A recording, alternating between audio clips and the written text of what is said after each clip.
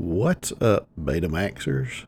Welcome to the latest episode of Celluloid Fever Dreams, where every week we dive into cinematic history to find the overlooked and underappreciated films from cinematic history and make a case for why you should check them out. As always, I'm your host, the irrefutable, the rootable, the foodable, Wyndham Jennings. Before we get into this week's film, I want to give you a heads up and give you a reminder at the end of the episode as well. But on the 17th of this month, there's going to be an event that is probably the biggest thing to ever happen in podcasting. It's going to be the equivalent of Infinity War and Endgame. It's just that big. It's almost unimaginable that something of this magnitude could happen. And the whole podcasting ecosystem, multiverse, whatever you want to call it, will be changed forever because of it. That's right. Esoterica Cinema is going to be releasing an episode talking about the Alan Moore written and starring film, The Show, and yours truly is a guest on it. I will now pause for 3 seconds to give you sufficient time to squee with delight. Okay, that's enough. Now, Esoterica Cinema, since you're listening to this podcast, it's kind of similar. They like finding sort of off the beaten path movies and talk about them. Their thing is they try to pair films up that may share a theme or an idea, story beats, whatever, and then discuss that. On top of reviewing the film as well. But I had a lot of fun recording the show with Jason and Ryan. It was one of those things I was really nervous about. I've only ever, been a guest on one other podcast, but between the two of them, it was one of those moments where, when we started talking, we just sort of connected. It was one of those rare situations where you meet somebody and you kind of feel like you've known them for a very long time, like your old friends. We just all seem to immediately hit the same kind of wavelength. And I gotta admit, it was really fun having other people to talk to about the film in question. So if you like this podcast, and I'm guessing you do, I mean you're listening to it and my smooth, leathery voice, then take a chance with Esoterica Cinema, Jason Peters and Ryan Seabold. And find some more off-kilter kind of movies you can go out there and watch. And don't forget on the 17th, when they're doing an episode on The Show, Alan Moore's The Show, and I'm going to be a special guest on it. But enough about them. Over here on CFD, I did not like the way that sounded. It sounded better in my head. I'm never using that abbreviation again. But over here at Celluloid Fever Dreams, this week's movie is from 1991. It's Sylvester Stallone and Marissa Tomei in Oscar. Released by Touchstone Pictures, which for a while was where Disney released all their non-kid or family-friendly films. And directed by John Landis. My favorite tagline I come across for the movie is, "In comedy and crime, timing is everything." As always, we start off with the time-tested, world-famous, and patent-pending 2-second synopsis. Slapstick stuff happens. For a longer summary, Sylvester Stallone plays Angelo Snaps Provolone, a Depression and Prohibition-era gangster who promises his dying father that he'll go straight and live an honest life, earning his money the legal way from that point on. We pick up a month later, and it's the big day. It's the day that Snaps goes straight. He buys into a bank and becomes a member of the board and becomes an honest man at last. But the road to honesty is not an easy one, and over the course of the day, Snaps keeps running into problems such as an accountant who's been skimming money off of him, a daughter who's unmarried and pregnant, and 3 identical suitcases that everyone seems to have trouble keeping track of. This was kind of playing against type for Stallone, who has built a career out of being an action star and playing sort of a manly man in a lot of his films. From what I can remember, the last attempt he really made at comedy before this film, if you don't count Tango and Cash, is probably Rhinestone with Dolly Parton in the early 80s. And even before that, you'd probably have to go back to one of his earliest films. What was the name of it? Like Kitty and Studs. And yeah, it's every bit as bad as the title makes it out to be. So yeah, Oscar was kind of a play against type. But in the 90s, we're starting to see more action stars leaning into comedic roles. Around this time, you also have Arnold Schwarzenegger starting to get into some of his comedy roles, like in Twins or in Kindergarten Cop, for example. So it's not unheard of, but it was something that everybody was kind of surprised that Stallone would take a stab at it. Now, Oscar is a remake. It originally started out as a stage play in 1958 by a French playwright, Claude Meunier. I think I'm pronouncing that right. It's one of two plays he wrote that were adapted into film. In 1967, Oscar was adapted into a film in Meunier's native France, and it starred Louis de Funès. I hope I'm pronouncing that right. Who had played Oscar in the play over 600 times between 1959 and 1972. Now, I haven't seen the original play, and I haven't seen the 1967 film, but from what I was able to come across in my research, in the original film, according to several synopses that I come across, the dad is just trying to find a suitable husband for his daughter. He's not a gangster, he's a businessman, and according to what Stallone had said, because apparently he watched the film in order to do research for the role, the character is very bitter and very cynical. And the French Oscar is set in contemporary times, so it's set in 1967.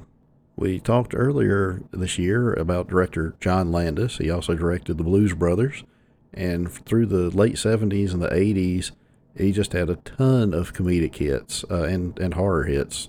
Some of the films he's directed include Animal House, The Blues Brothers, American Werewolf in London, Three Amigos, Coming to America, and Kentucky Fried Movie.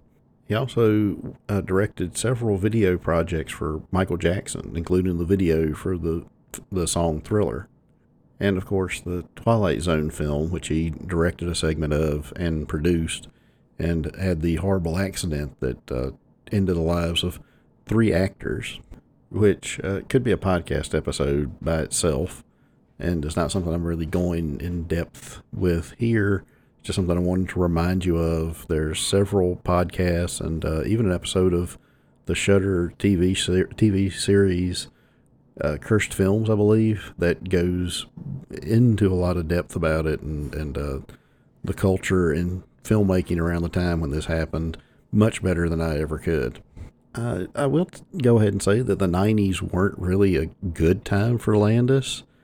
He didn't really seem to be able to pull off some of the hits like he could in the 70s and 80s, whether that was, aftermath of what happened with the Twilight Zone or, some other factors, I'm not sure.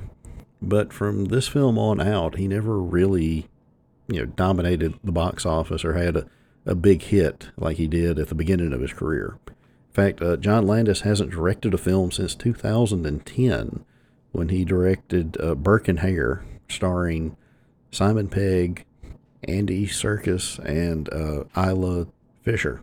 So he's produced some TV shows and done a couple of, I think, voiceover projects, but I genuinely believe his feature film directing career is pretty much over at this point. The writers for Oscar are Michael Burry and Jim Mulholland. They have worked together since the Joan Rivers television show back in 1968, and they've worked on the Mary Tyler Moore Show, Welcome Back, Kotter, the Carol Burnett Show, a lot of TV work in their IMDb profiles. In fact, their only other feature film that I could see on the IMDb page, it was also a little later in the 90s, it's Bad Boys. which kind of struck me as a little weird. They have so much comedy in their career and in their credits, and then Bad Boys. In fact, they were still tweaking the script while the sets and everything was being built for the film, and had to give daily updates to John Landis, according to some of my sources. And talk about a set. The majority of the film takes place in the Provolone Mansion, and it is a beautiful 30s era mansion, 2 floors, yard, tons of rooms, all just elegantly decorated. It's a beautiful house. I would live in it. It's just a gorgeous house, and they rigged it up. The electricity, it has working electricity and plumbing, and they tried to make it look as authentic as possible, and some of the set pieces are actually from that period. They're originals. A lot of the light fixtures are from the 30s. Some of the props that you see, some of the decorations, the furniture, were even taken from the Bonanza House, which was a San Francisco mansion that was built in the 1880s and abandoned shortly after the 1906 earthquake. And numerous props from the film actually now reside in the Smithsonian because of their historical value. They were used in the movie and then sent back to the museum. Weirdly enough, the film almost didn't get made. They'd started filming in November of 1990 on the back lot of Universal Studios. They were using the New York City street set to get some exterior shots of the film done, when a fire ripped through the back lots on November 6th. It destroyed the entire exterior set. About, according to some sources, about 4 acres of the studio was burned down, including the entire New York City street set, the wardrobe trailer for the film, and 21 rented antique automobiles all went up in the blaze, along with assorted camera equipment, microphones, other things needed to actually make the movie. Landis got the crew together, and they promised they could get up and running again in 10 days, and set out working 24 hours a day in order to try to replace everything they had lost. Landis has gone on to say in several interviews that he was actually inundated with offers of help from people not even connected to the film, just other prop makers and people in the industry wanting to step in and help them get back up and running in this self-imposed 10-day deadline. Exterior shooting was moved to Universal Studios in Orlando, Florida, and finished on their New York City street set, which was built there. In fact, Oscar holds a unique place in cinema history in that it was the last movie filmed on the original New York City street set at Universal Studios, California, and the first film filmed on the New York City exterior street set in Orlando, Florida. Good Lord, that's a tongue twister. New York City exterior street set. Landis has also gone on record as saying that this tone of Oscar and the humor in it was directly inspired by a lot of slapstick comedies from the 30s and 40s. In fact, the movie poster, which shows Sylvester Stallone hanging from a broken clock face, is lifted almost exactly from the 1923 Harold Lloyd film Safety Last. And it's really apparent once you start watching the film. Dialogue is witty, it tends to flow fast. The film's got a really quick pace to it. In fact, the pacing and some of the gags and the way some of the characters react to the situations unfolding, the movie reminds me a little bit of, well, not just a little bit, it almost seems like a spiritual successor to Clue. And there's actually a couple of links in the script and in the cast between Clue and Oscar. The most obvious one is, of course, Tim Curry. It appears in both films. In this one, he plays Dr. Poole, who is Snap's elocution coach. In other words, he's the one trying to teach Sylvester Stallone not to sound like Sylvester Stallone, I guess. But the other one that I caught, and I actually had to rewind the movie to make sure I heard the joke correctly, is one of the henchmen of Snaps complaining about his new job, as Snaps informs him he's now the house butler. And he responds with, I don't even know what that means. To whereupon Sylvester Stallone turns to him and goes, "It means you buttle." And the whole movie is like that. The dialogue just, like I said, snaps off in some scenes at a really rapid pace. And there's several plot twists in the film. I mean, for a light comedy like this, I'm really surprised at all the twists and turns that Landis and company managed to squeeze into the film. And it's not even that, I think, that long of a film. I'm not even sure if it's 2 hours in length, but it is a film that you kind of have to pay attention to in order to catch everything that's going on, especially once the suitcases come into play.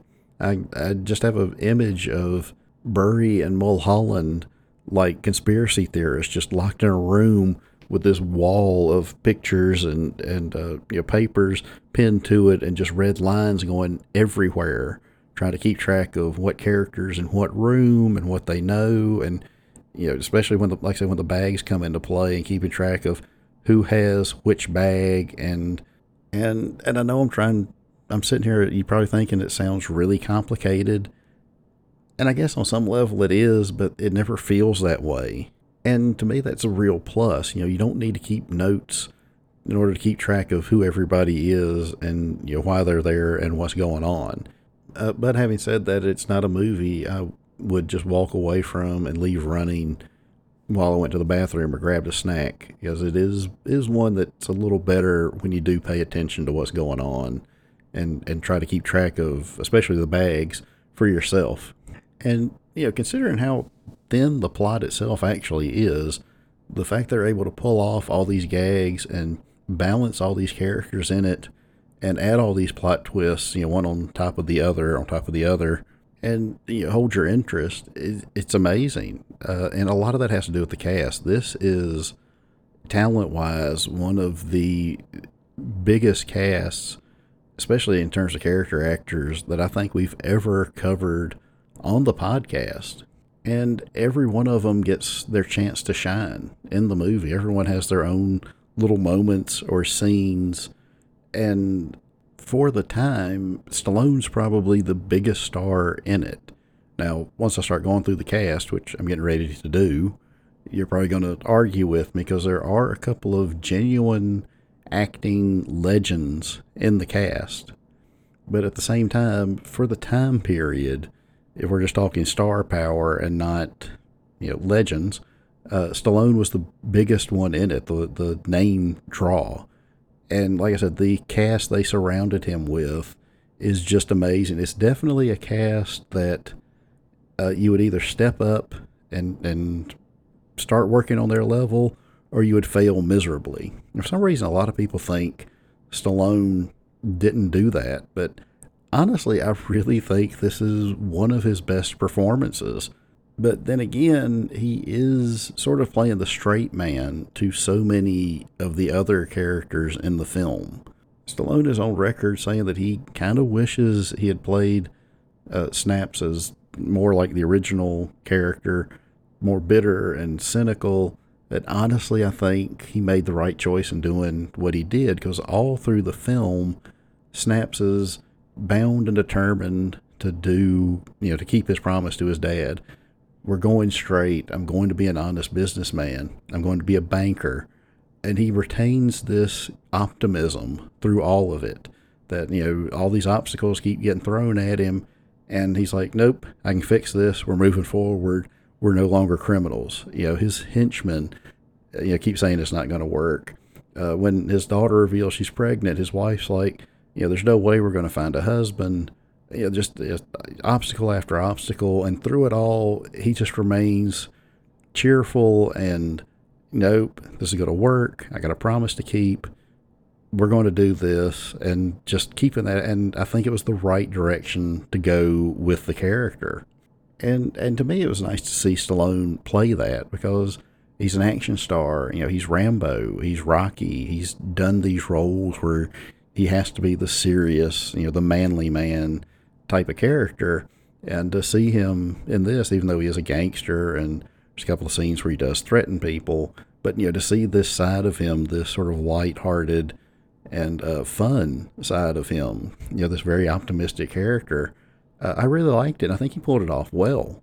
And as I said, I think it was the right choice because so many other people in the cast, their characters, are cynical that he's going to be able to pull this off. But like I said, you either know Stallone as Rocky or Judge Dredd or Rambo.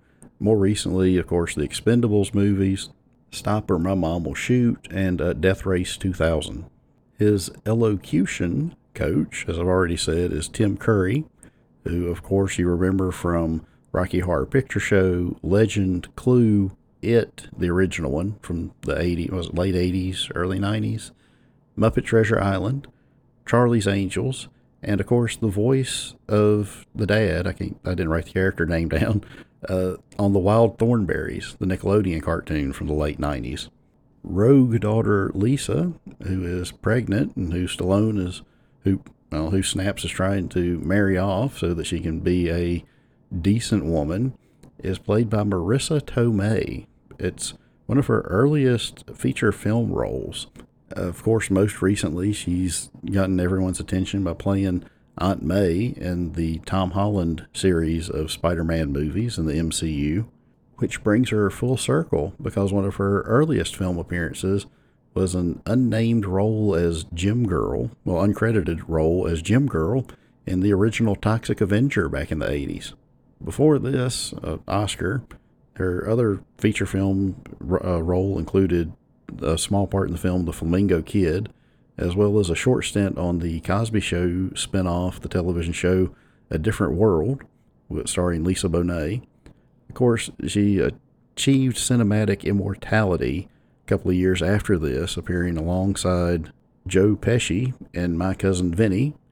She also appeared in Four Rooms and The Wrestler, alongside Mickey Rourke.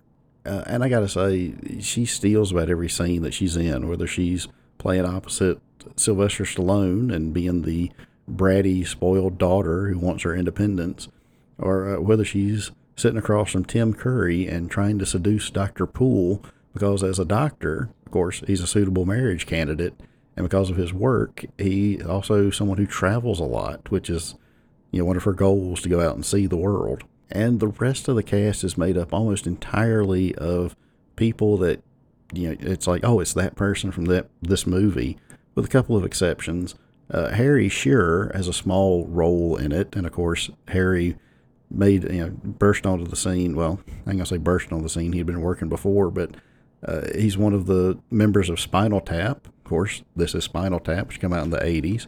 He also does voices for The Simpsons, and he's appeared in several Christopher Guest films, including Mighty Wind, A Mighty Wind. And of course, Christopher Guest is another member of Spinal Tap. Funny enough, one of their songs is called Break Like the Wind. One of their albums, too, if I remember right. Then he does a movie called A Mighty Wind. And I've got to quit drinking before I do these because my mind is wandering. But we'll break down some of the rest of the cast. Anthony, who is Snap's accountant and who manages to steal $50,000 from him, is played by Vincent Spano, who's done a lot of television over the years. Some of the films he's done include Over the Edge and Rumblefish, the Pia Zadora version of And God Created a Woman, and most recently the film Half Brothers. But like a ton of TV work, including stuff like Blue Bloods and Castle.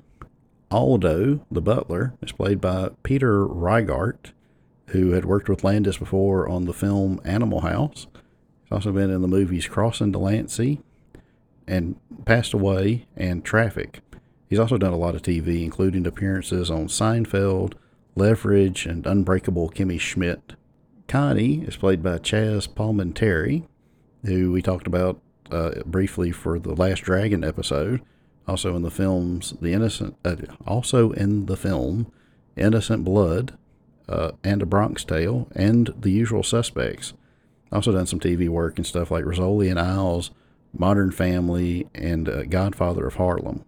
Lieutenant Toomey, who is the cop trying to prove that Snaps isn't going straight, is played by Kurtwood Smith, who you may recognize from either RoboCop or as Red Foreman from That 70s Show. Three really cool genre actors that wound up in the film include Snap's wife Sophia, who's played by Ornella Muti, who you may remember as Princess Aura from Flash Gordon, his Aunt Rosa, who's played by Yvonne DiCarlo, who was, of course, Lily Munster back in the 60s television show, and a blink and you miss it manicurist for a rival mobster who's played by Arlene Sorkin. And you may recognize her when she opens her mouth, as she's the original voice for Harley Quinn.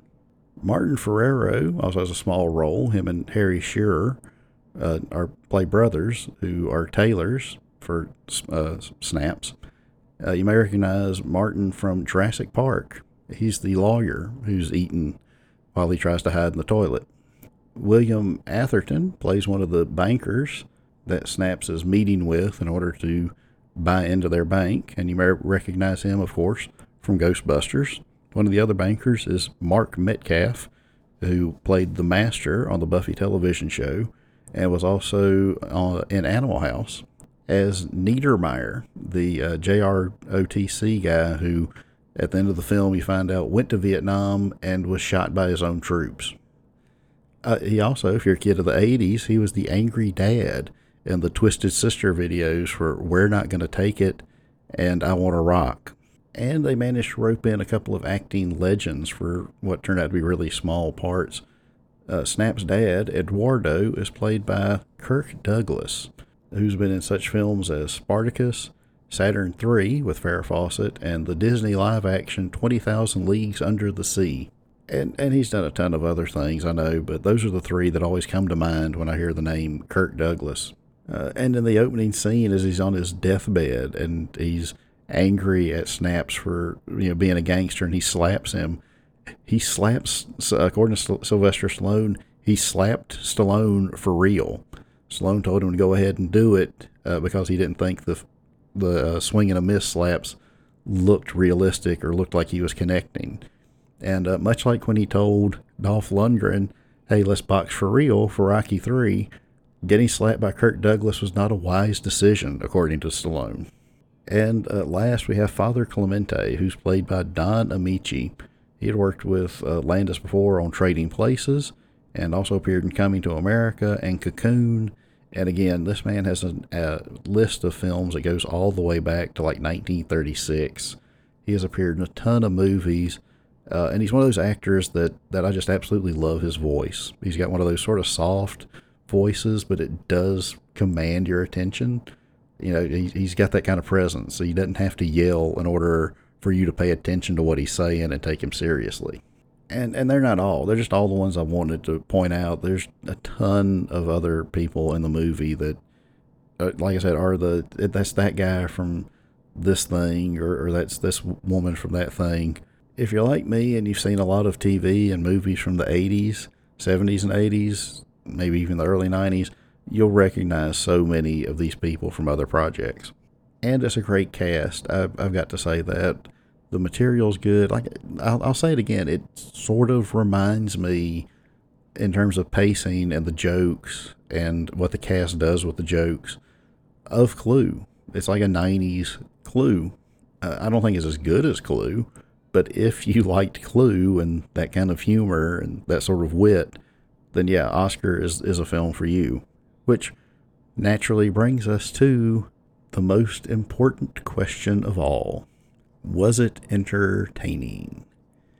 Yeah, I like I said, I think it's a really good script. It's not a lot of plot, but doesn't need a lot of plot. It's not a film that's going to benefit from a lot of plot. It's just enough of a skeleton that they're able to let the actors run with the material and showcase what they can do and just play off of each other. And it's just a fun film. Like there's a lot of twists to it, but they don't overwhelm you with anything, and it is kind of fun trying to keep track of certain things and who knows what and what's going on. And even in like the last 5 minutes of the movie, they're still throwing new things at you. And the cast is great. I know some people, like I said, didn't like Stallone in a comedy. They didn't think he did well with it. But I liked him in the film. I think he does really good with the character. I think he made the right choice in making Snaps a more positive and optimistic character versus the cynical, bitter character that he's supposed to be in the original film and the play. And honestly, looking at the rest of the actors in the film, to say Stallone is the weakest comedic actor in the film, or the weakest actor in the film, is kind of like saying that Ringo was the worst member of the Beatles. Is like, look at what you're comparing him to. And in my opinion, I think Stallone holds his own against everybody else in the film. The film is available to rent from several streaming services. At the time of the recording, I myself watched it on Hoopla. If you don't know what Hoopla is, it's a free service that a lot of libraries offer. It's like an extra streaming service. You can get audiobooks, you can get ebooks, you get music, you can get movies.